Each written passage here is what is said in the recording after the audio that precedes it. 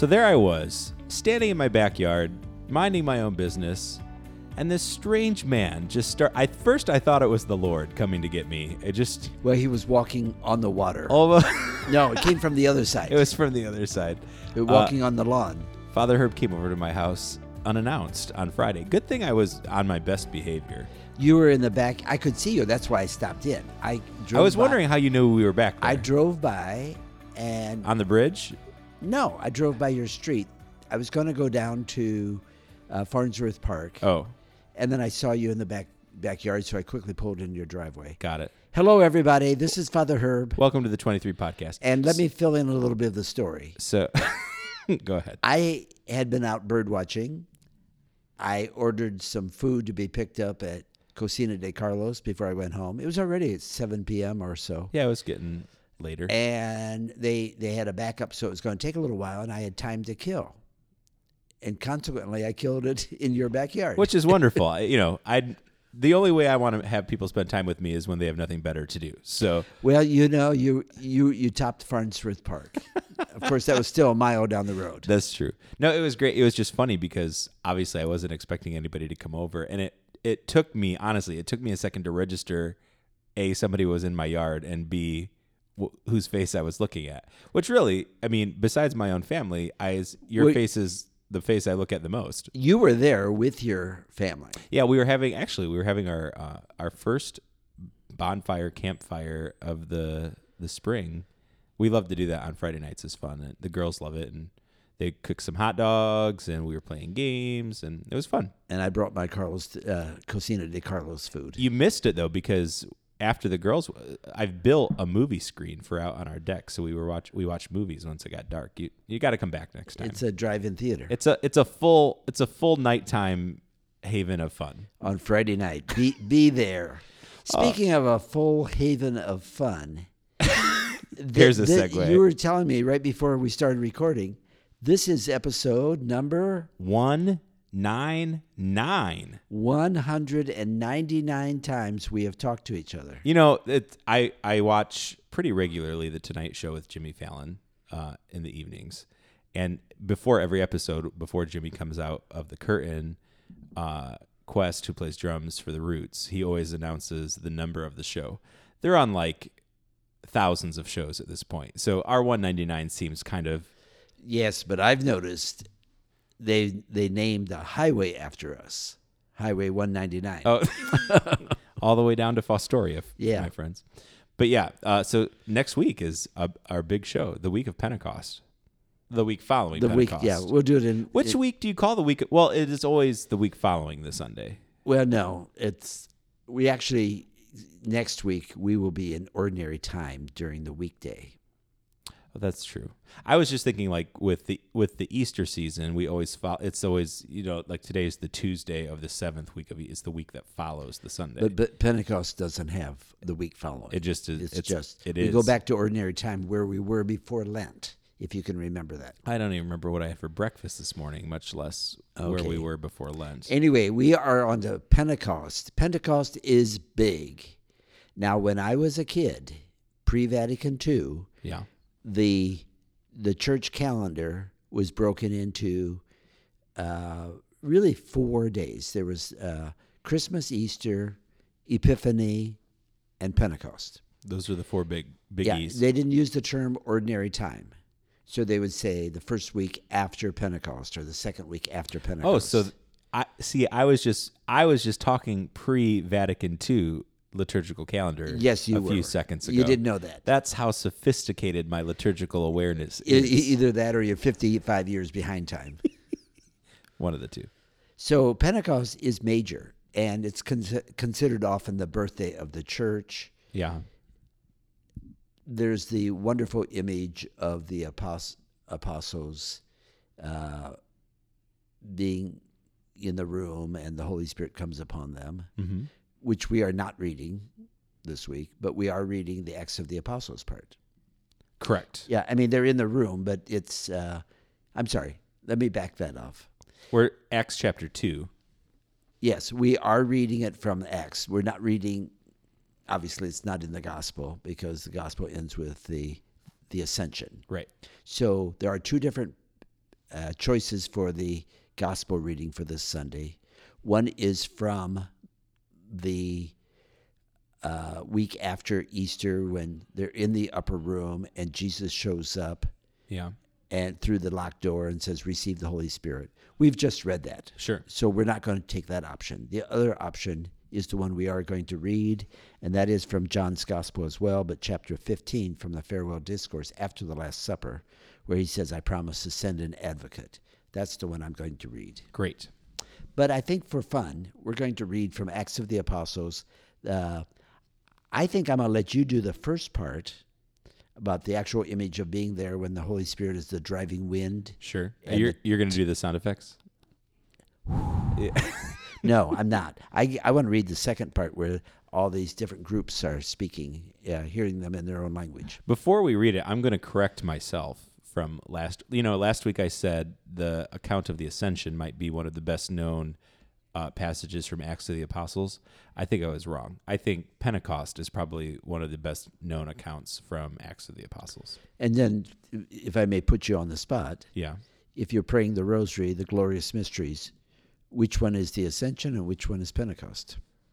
The Ascension, I believe, is the second, Mystery. and Pentecost, I believe, is the third. I'm Okay. giving him hand signals He's across totally the room. giving. Okay, you want to know my true guess? I was going to guess 4 and 5, so I was one off for each. I knew they were. You were wrong and wrong. I knew they were back to back. Oh, I wasn't 2 off. I wasn't 1 off. You I were was off by 2. I can't even do math. You were barely in the same rosary. I was on the luminous. Go mysteries. ahead and read Acts of the Apostles, chapter 2. Start with verse 1.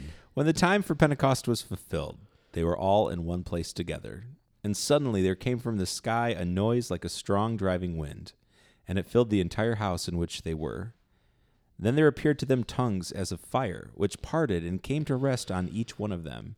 And they were all filled with the Holy Spirit, and began to speak in different tongues, as the Spirit enabled them to proclaim. Now there were devout Jews from every nation under heaven staying in Jerusalem. At this sound they gathered in a large crowd, but they were confused because each one heard them speaking in his own language. They were astounded, and in amazement they asked, "Are not all these people who are speaking Galileans? Then how does each of us hear them in his native language?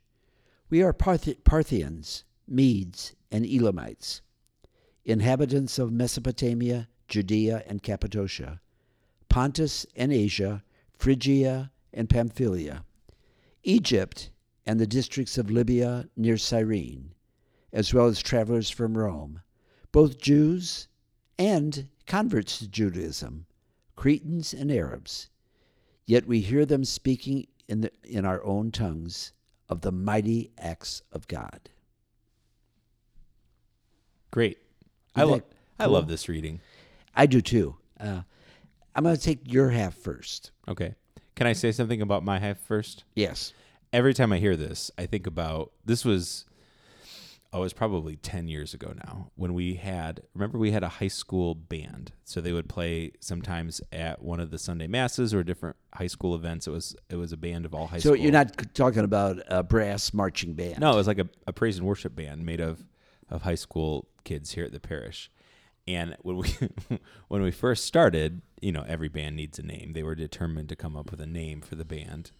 And they all That's more important than how well you play. Oh, of course. You got to have a good name, and you got to dress well. It's all about your name and how you dress. This reminds me of an episode of Full House. We'll get into that later. But anyway, so the kids came up with different names, and one of the names that one of the kids was very adamant about was Tongues of Fire. He wanted to name the band Tongues of Fire. And I thought that might be one of the greatest names of all time. Another strong contender was Nuns and Moses. Instead of Guns N' Roses. Yes. So I don't remember what we ever came up with, but it wasn't Nuns and Moses. It was not either of those. Or Tongues of Fire. Okay, so the first thing I want to point out, when the time for Pentecost was fulfilled. Now, we call it Pentecost, 50 days after Easter. Penta, just like in the Pentagon, means 50. Sure. 50 days after Easter. There already was a Pentecost in the Jewish calendar, 50 days after Passover. Oh.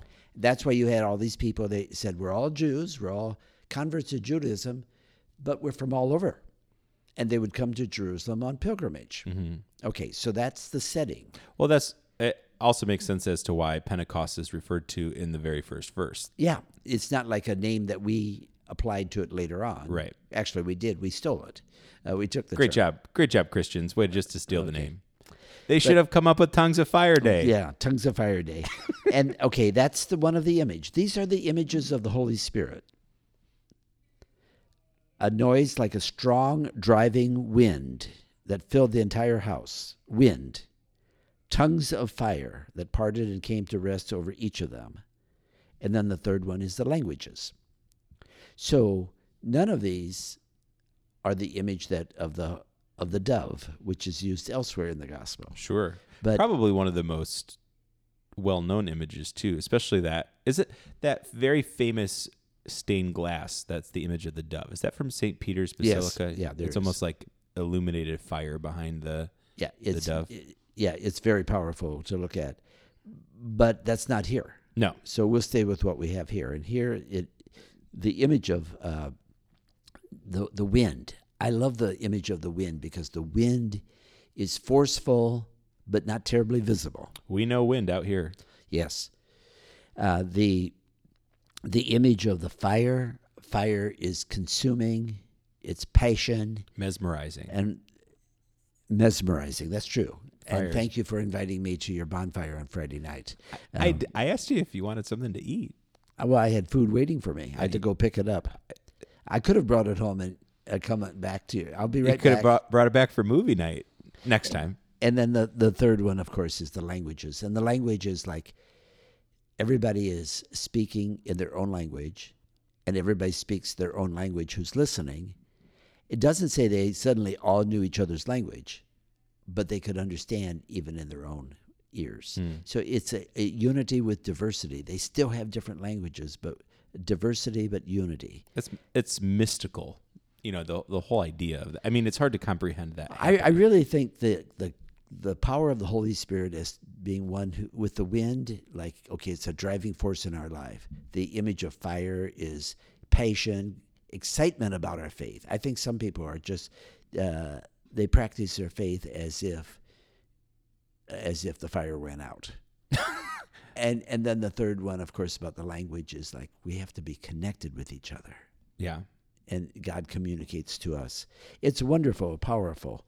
And so do you know where the Parthians, Medes, Elamites, all those people live?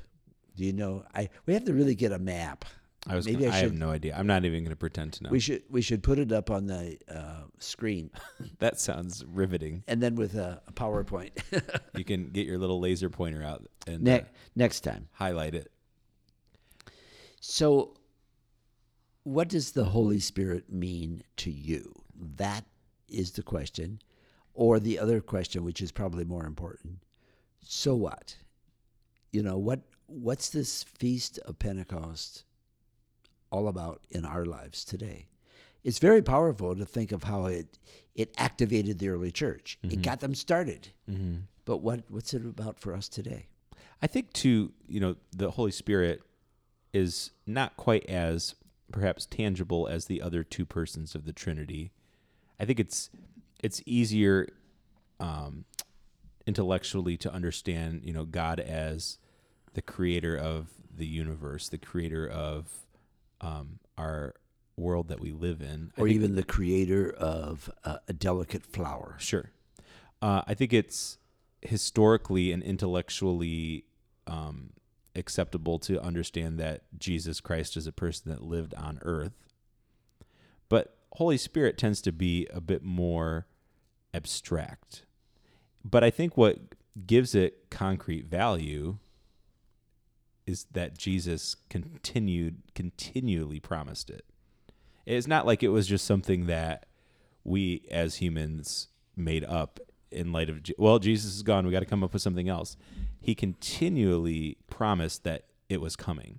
And now that is probably the best segue you have provided for me in 199 in episodes. 199. You volleyed it across the net to me, and I'm going to hit it back to you. I did it on by purpose. reading John 15, verses 26 to 27, and then chapter 16, verses 12 to 15. We're doing both?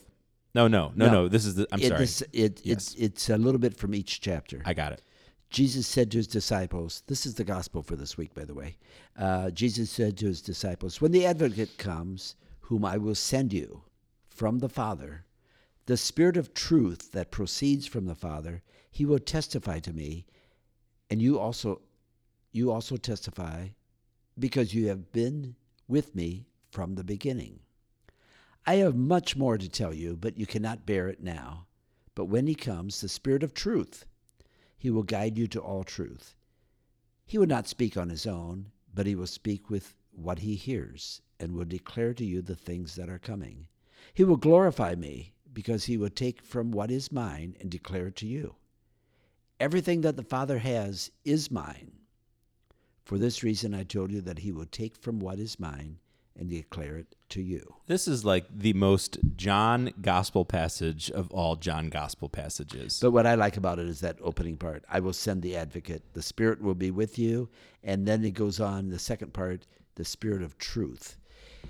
I find when we talk about the Holy Spirit, people tend to think, well, as you said, it's very abstract, but they tend to think of it as almost separate. Jesus said, okay, I'm going to send this other guy.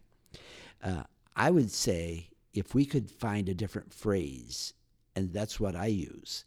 I use the phrase, instead of the Holy Spirit, I use the phrase, the Spirit of God. I will send my Spirit, the Spirit of God.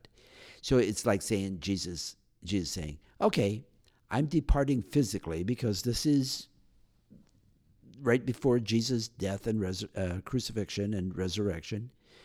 He's saying to the disciples, I'm going to leave you, but I'm sending you my advocate. You're not going to be left alone. But who's the advocate? It's my Spirit. Have you ever been with somebody in a room, maybe a very charismatic person, and they leave the room and it's as if their spirit is still there? It's generally how I feel about my time with you. That's how I felt Friday night after you left. I could just feel your presence for the...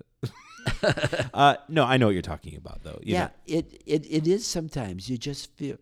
And maybe after somebody's left the room, you think, wow, what was that all about? And then you kind of feel like they're still hanging in there. Their presence continues. What about after a loved one dies? I think you can still feel the presence and the impact that they had on in your life and in the people around you. Oh, totally. I think you can. I think you have to be careful because what we sometimes do is we think, oh, it's just our memory because we're just remembering good things. Sure. But then if you get a little bit bigger, you realize, no, they still live on. Yeah. They are still present, and it's the power of their presence in our lives. As you've heard me say more than once, love is stronger than death. Funeral homilies. I arrived at that phrase after a lot of personal reflection, a lot of personal experience. And obviously, we continue to love people after they're gone. That's the easy part. Sure. The harder part is to realize their love for us continues even after they're gone. You know, the part that I did not notice in this passage before, but kind of hit me as you were reading it. Did I read it or you read it? I just read it. As you read it. Obviously, the two of us have become one. It was very memorable.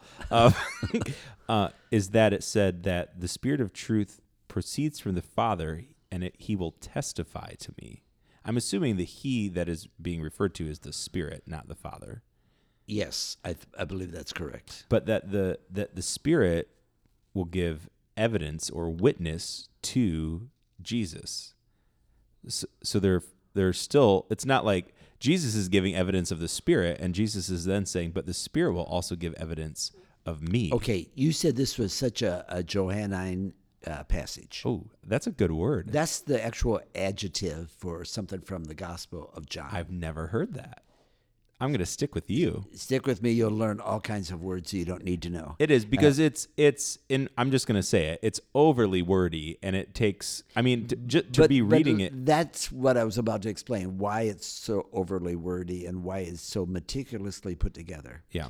John's gospel is written primarily for a Greek audience. Mm-hmm. Greeks had gods, plural. Mm-hmm. Of course, Judaism and Christianity are monotheistic. There's one God. So how does Jesus talk about his relationship with the Spirit or his relationship with the Father without the audience suddenly thinking, oh, there's three gods? Correct. And the way he does this is by constantly coming back to saying we are one. It's the power of the unity. And the following week, a week from now, we'll be talking about the Feast of the Holy Trinity, which, 3 in 1, but we always emphasize all the three. We forget the one. Sure. This is Pentecost with the power of the Spirit is the unitive force. It's the one who unites us. We are one. Yeah. And so we're united. The Father is the Spirit is the Spirit of truth, guiding us, but giving the testimony, but speaks from the Father. That you said it's very convoluted, and if you're not careful, you kind of think, well, why? It's almost like double talk or triple talk. But Jesus is trying to say, but we're one. We are one. Well, and that's why the word testify struck me as I was reading it this time, because it's a complete integration. It's I almost picture like the 3 arrows in the recycling symbol. Oh yeah. It's a complete loop, right? They're all pointing to one another. It's a complete integration that all three are united and pointing to one another. Three parts of a whole. And you're going to save that till next week. Trinity. I'm setting up your segue for episode 200 next week. Okay, sounds exciting to me. All right, friends, we hope you have a great week. We will see you this weekend for Pentecost. Don't forget to wear red. And be careful who walks into your backyard. Send security, really. I mean, I'm going to get a dog. Take care. Bye.